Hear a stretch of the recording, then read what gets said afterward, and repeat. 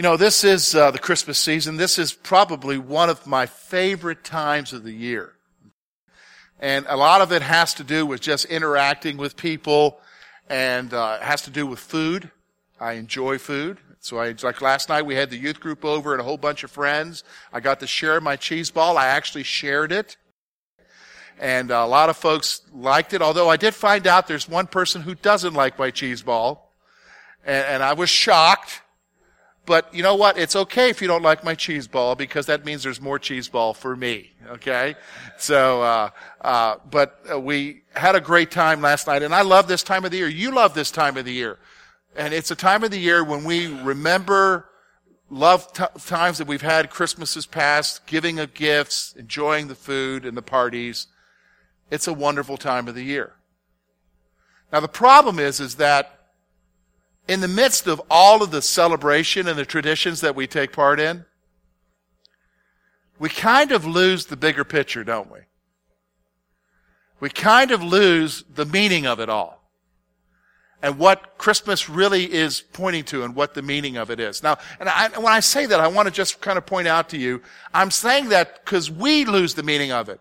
Just because the culture is losing the meaning of it and the clerk doesn't say to you, Merry Christmas, that's really not a big deal. It's whether or not you grasp the meaning of it. Did you understand what I'm saying? It's whether or not you understand what's going on. And I'll just be flat out honest with you. A lot of times we've got blinders on. You know what I mean by blinders? Ever pass by an Amish buggy and you notice that the horse has blinders on so that he could just look straight ahead? He doesn't see your car flying past him, passing him on the road, so he doesn't get scared. We've got blinders on. What do you mean? Because all we see is what's going on in our lives where? Right now. All we see is what we need to do. All we see is the schedule. All we see is somehow Amazon's got to deliver that package before Thursday. Do you know what I mean? And you're checking the tracking to be sure. We've got blinders on. In fact, two things I want you to see is our natural tendency is to be consumed with the stuff of our lives. Our natural tendency is to be consumed with the stuff of our lives. What are you consumed with right now? What are you thinking about? Are you thinking about that family gathering? What you got to bring to that party? Are you thinking about, are you going to be able to buy the gifts? Are you thinking about what they're going to be getting you? Like last night, I said to Lori last night, before the party happened, we were talking about gifts, and I said, well, you did see my list, right? You did see the list of what I wanted, right? And she said, what list? The list with everybody else's list. The list that you took down and put in a stack somewhere else. Did you see my list? You didn't get any of my stuff? Oh, I don't think so. I was consumed with that. I was sitting around for about an hour with an attitude. They're not getting me the stuff on my list. They want me to get the stuff on their lists. We get consumed with stuff. Do you get consumed with stuff? Well, yes, we do. Our natural tendency is to be consumed with the stuff of our lives. Here's what I want you to see. Self-absorbed consumption causes us to lose focus of a bigger picture. Self-absorbed, focusing on ourselves, consumption with the stuff that's going on in our life. It causes us to lose focus of a bigger picture. Causes us to lose focus. Causes us to lose the reality of what's really going on. Do you know what I'm saying? Like even, listen, look when you're in Walmart and the guy in front of you or the gal in front of you is giving grief to the clerk because she didn't say Merry Christmas to you. That's all self-absorbed. That's losing the bigger picture. What do you mean? Because the bigger picture is Jesus Christ came to provide salvation for who? Everyone. And even the people, especially the people who what? Don't believe and who need Jesus. And me getting all worked up about whether or not somebody says Merry Christmas, it's losing the bigger picture. Do you understand what I'm saying?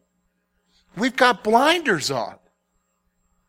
We're just so consumed with ourselves, and we need to be reminded of what the bigger picture is. And so that's what we're going to talk about today. We're going to talk about the bigger picture, but here's the thing I want you to see about the bigger picture. The bigger picture has two sides to it. Do you know what I mean? It's like if you take a quarter out. If you notice that it's a quarter, that coin is a quarter, but that quarter has what? Two sides to it, right? One side has who on it? George Washington. The other side has, if you've got an old one, an eagle. Or if you've got a more recent one, a state. I don't even know what's on it now.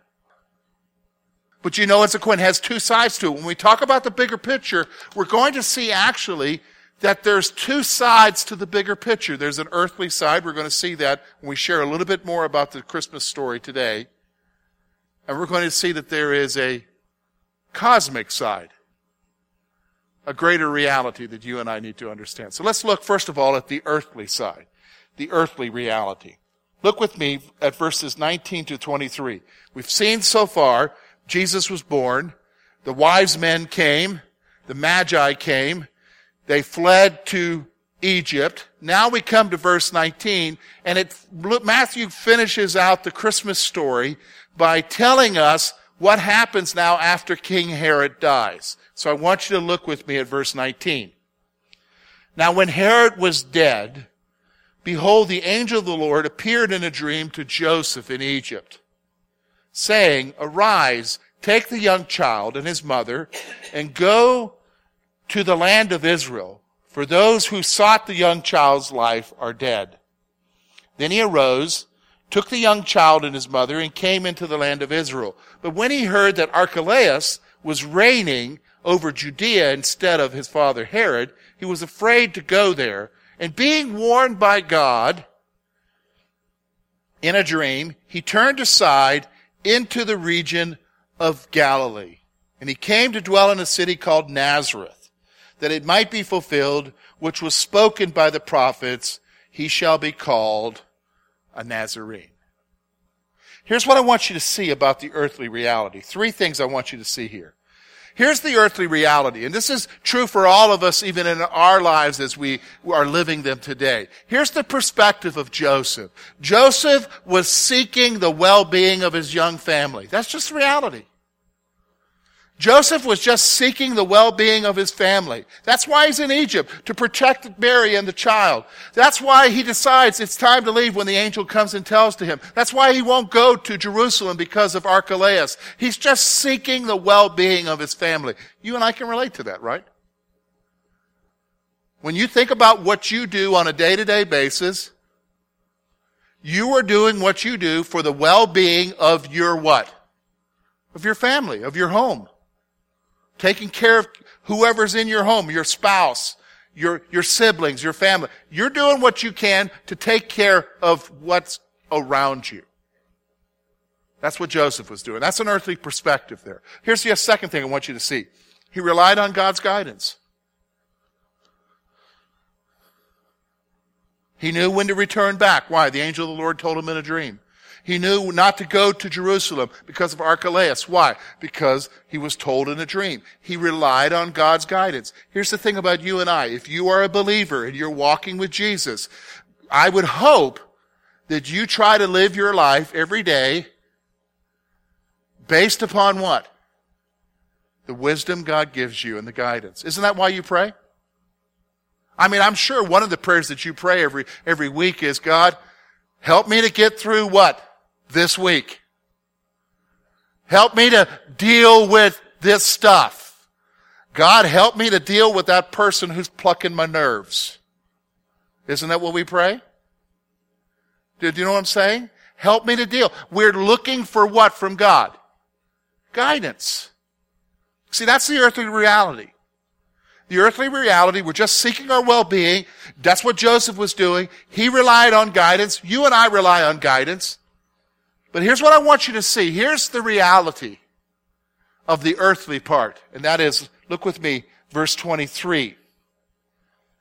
And he came to dwell in a city called Nazareth, that it might be fulfilled, which was spoken by the prophets. He shall be called a Nazarene. God is working to bring about his plan. God is working to bring about his plan. See, the prophets, several hundred years before Jesus was even born, predicted that he would go and he would be called what?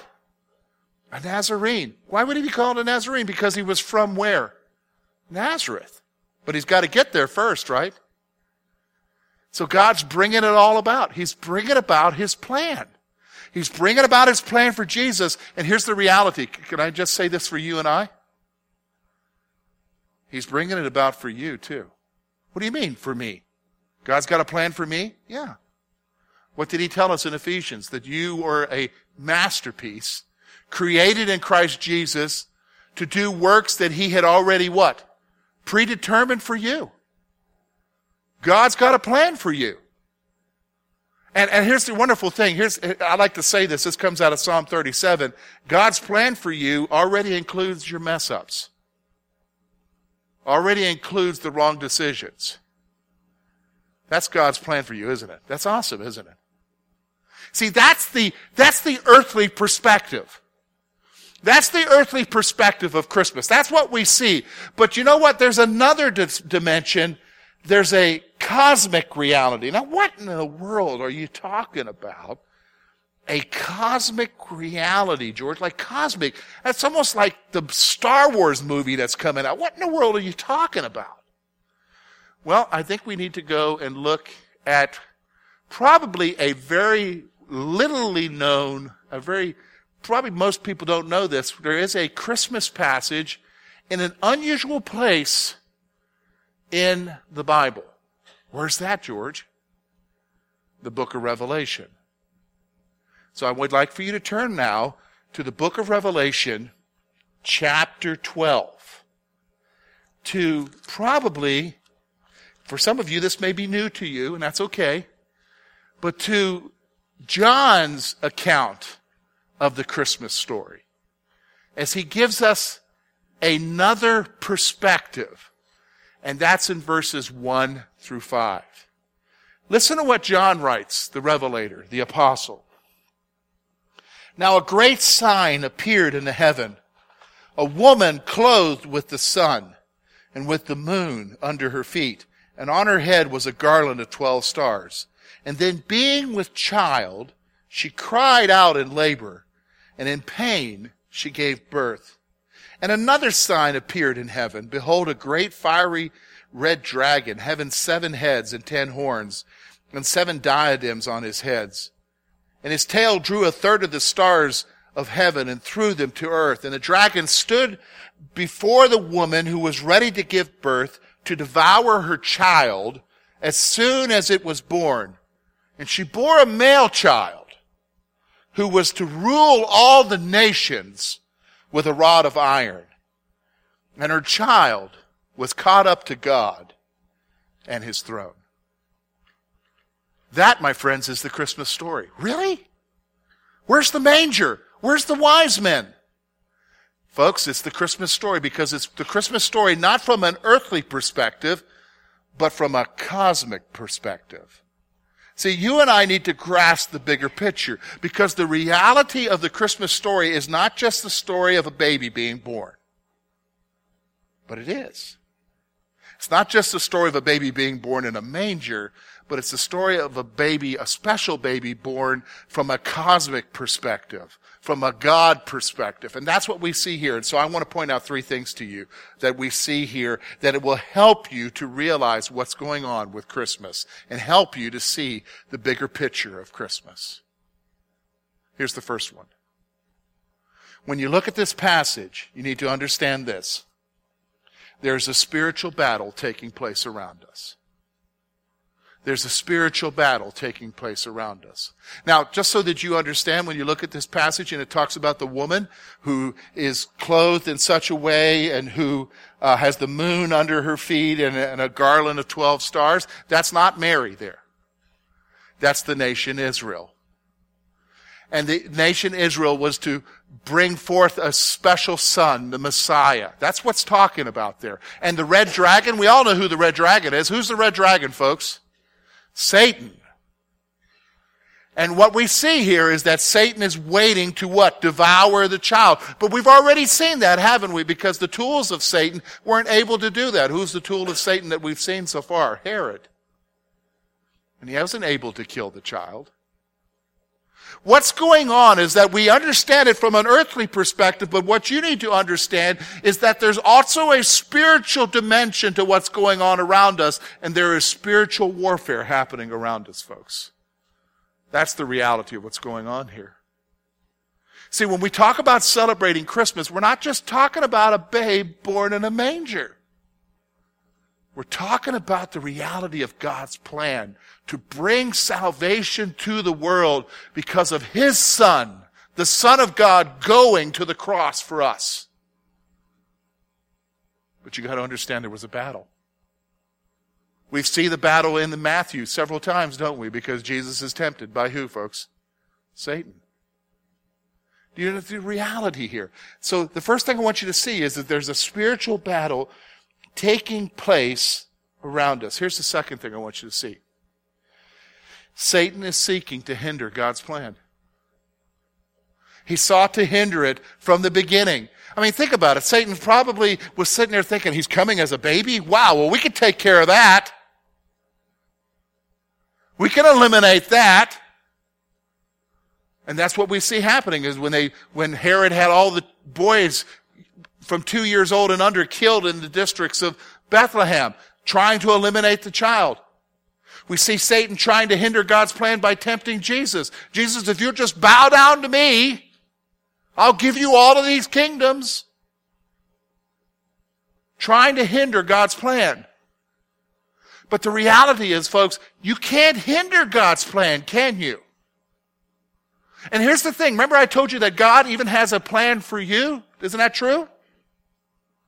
Guess who's trying to hinder God's plan in your life? You have a real enemy, folks. A real enemy, the tempter, the accuser. There's a cosmic thing happening. There's a cosmic reality. There's a spiritual battle. And Satan is seeking to hinder God's plan. But here's what I want you to see. Look with me at verse 5. Here's what I want you to see. Here is the finality of the story. Here is the reality of Christmas. Here is the perspective that you and I need to have, no matter how crazy our world is. And our world's pretty crazy right now, isn't it? All you got to do is look at the news. Look at what it says there. And she bore a male child who was what? To rule all the nations with a rod of iron. And her child was caught up to God and His throne. What's that talking about? Jesus, the resurrected one. That He would be the supreme ruler. So here's the point. This child would be the supreme ruler of all. See, that's the bigger picture.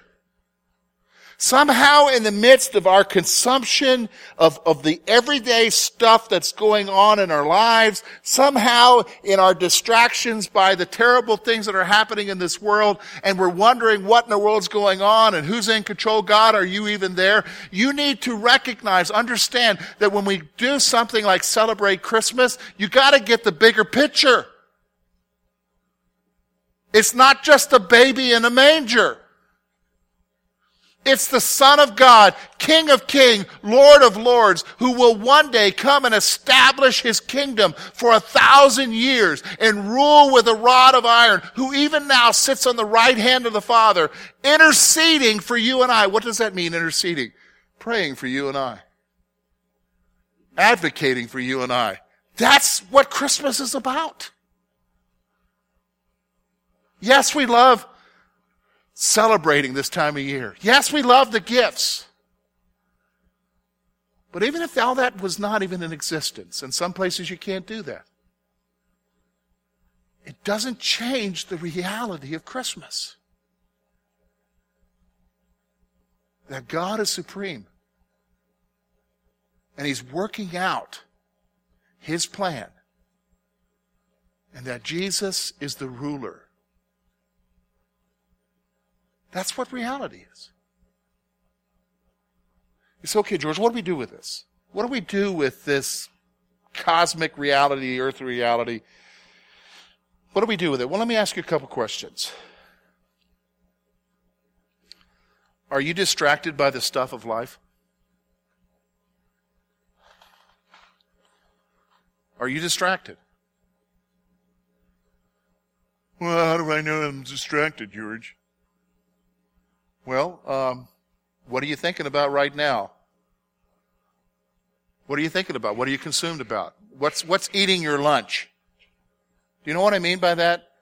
What's eating your lunch? It's the thing that you go to bed thinking about, you wake up in the middle of the night thinking about, you get up in the morning thinking about. You're thinking about it all day long. What's eating your lunch? What are you consumed with? Is it worry? Some of you, it might be worry. You're worried about something. Some of you, it's a decision you've got to make. Some of you, it's some event that's taking place. Some of you, it's a person. The thing that you're consumed with is a person. You're afraid of meeting somebody or seeing somebody, and it's, oh no, we got to go to this gathering and they're going to be there. Or, oh no, I got to interact with them. Or, do you understand what I'm saying? What are you consumed with? See, when you ask yourself that question, who do you got the blinders on about? Because that's the focus of your world right now, is just that issue. And you're losing the bigger picture of everything else around you.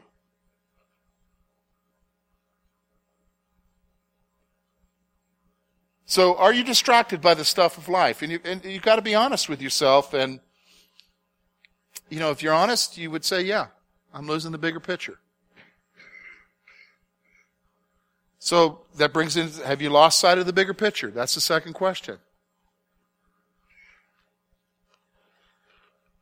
You say, George, well, I believe Jesus died for me, and I believe He's the Son of God, and I believe that He'll rule with a rod of iron. Okay, yeah. But does that translate into your everyday life? See, because you can know it here and not know it here. Do you understand what I'm saying? You can know facts, but not know it by faith. And one of the ways that you can know it by faith is like when we talk about God's plan for you, and He does have a plan for you. He does have a plan for you. Listen to me. He does have a plan for you. You can lose sight of the fact of the bigger picture of who's in control of that plan. Because I'm going to be honest with you folks, when you talk about God's plan for you, who's in control as far as His plan for you is God, not you. Do you understand what I'm saying? Because we can get consumed, and the reason why we get consumed is because we want to be the one to what? Bring about His plan. Or we think we know what His plan is. I'll be flat out honest with you. I've realized long ago that what I thought was His plan didn't turn out that way. I remember back when Lori and I first got married, I thought God's plan was for me to be in Africa. Guess where I am? I'm not in Africa, am I? No, I'm in Kerwinsville. That was His plan. See, here's the thing. We lose the perspective of what it's really about. And see, folks, what it's really about, can I be honest with you? From the cosmic perspective, is Jesus. And what He wants. So here's what I want you to do. Here's what I want to do. As we enter into the Christmas season, yes, enjoy the food. Like today, as soon as we're done here, and I interact with you after the service and you leave, I'm hopping in the vehicle, going home, getting ready, and driving down to Lori's family farm, and we're going to have a Christmas gathering with the clan. And I am looking forward to that. But here's the thing. It's not about that. It's not about Thursday. It's not about Friday morning being woken up real early to go open gifts. We're not doing it until 8, guys. Okay? All right? So, here's what I want you to see. It's not about that. It's about who? Jesus. And His ruling. And His bringing about His plans, which include you. So what do? You ask the Spirit to help you to see the reality of Jesus every day. We got to do that because we got the blinders on. We need to get the blinders off and ask Jesus. We got to ask the Spirit, Spirit, help me to see the reality of Jesus every day. Let's pray.